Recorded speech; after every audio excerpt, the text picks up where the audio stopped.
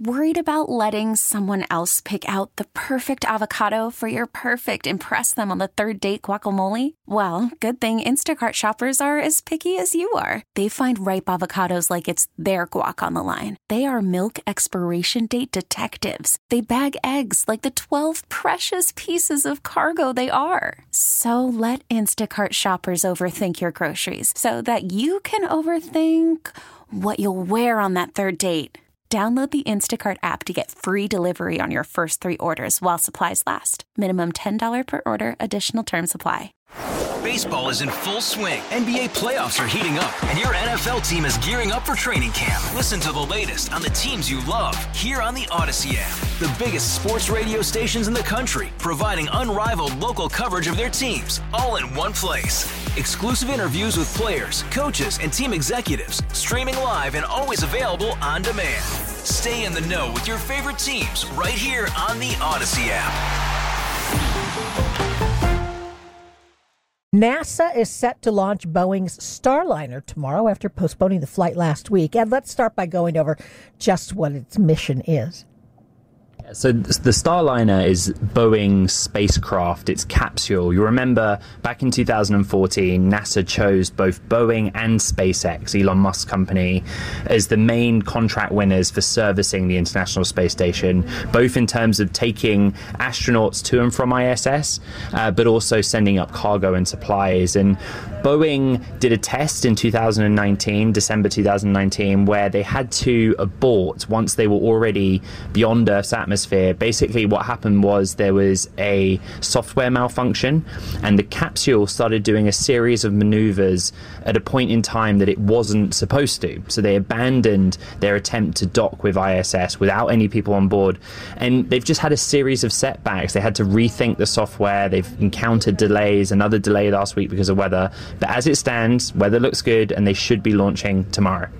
So let's talk about the importance of Boeing being successful with this. Yeah, look, to be frank, Boeing, which is, the audience will know and many may not know, is just the big legacy aerospace and defense contractor. Boeing has had a hand in so much of NASA's history.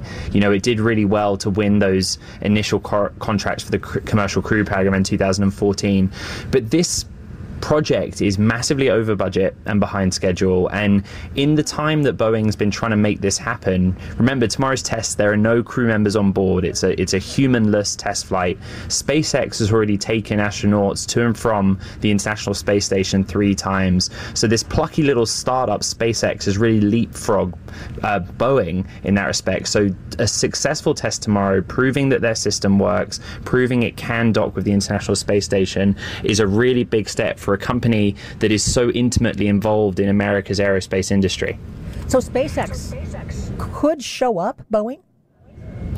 Well, they already have, in the sense that they, when NASA first awarded the contracts in 2014, they gave Boeing $4.2 billion and they gave SpaceX $2.6 billion. It's a very basic argument, but SpaceX was able to simply beat Boeing to it. They've already run 3 missions. They've done it at a significantly lower cost. The estimate is about $55 million per seat for SpaceX to take an astronaut to the International Space Station.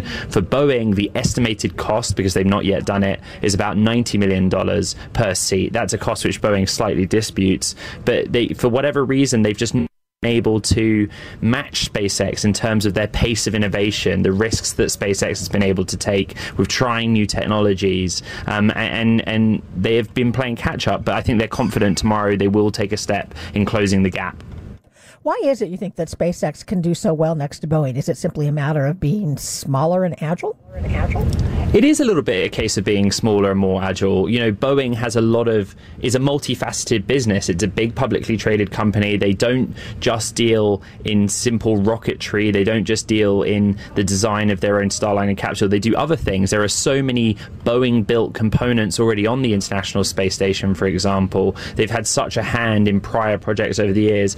SpaceX, if you speak to industry veterans, other players, they'll tell you that they not take risks in the sense that are unsafe, but they're just able to try new things. You know, they're not stuck by the legacy way of doing things. They think outside of the box. You know, usually they go with, what's our end goal? I think this is a pretty well documented mantra within the company. You know, for Elon Musk to challenge his engineers and say, what's the end goal? What do we want to achieve? And then just invite a range of solutions, proposals on how to get there, where none are too silly, and often they do find a solution. So if Boeing is successful, what happens?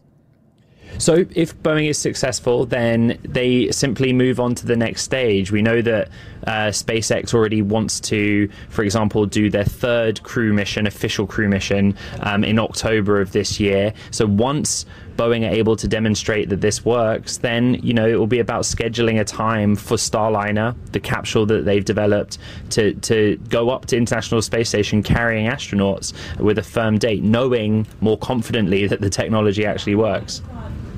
All right, Ed, thanks very much for talking to us. That's Bloomberg News reporter Ed Ludlow.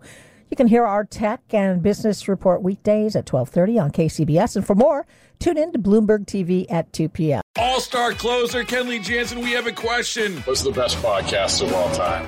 Baseball isn't boring, baby. I'm Rob Bradford, and every single day I'm sitting down with the biggest names to show you this great game is the greatest game. It's my podcast. It's my passion. It's a cause I started more than 2 years ago and is now the most prolific national daily baseball pod there is. Another fact. So jump aboard the BIB Express. Follow and listen to Baseball Isn't Boring, presented by Wasabi Hot Cloud Storage on the free Odyssey app or wherever you get your podcasts.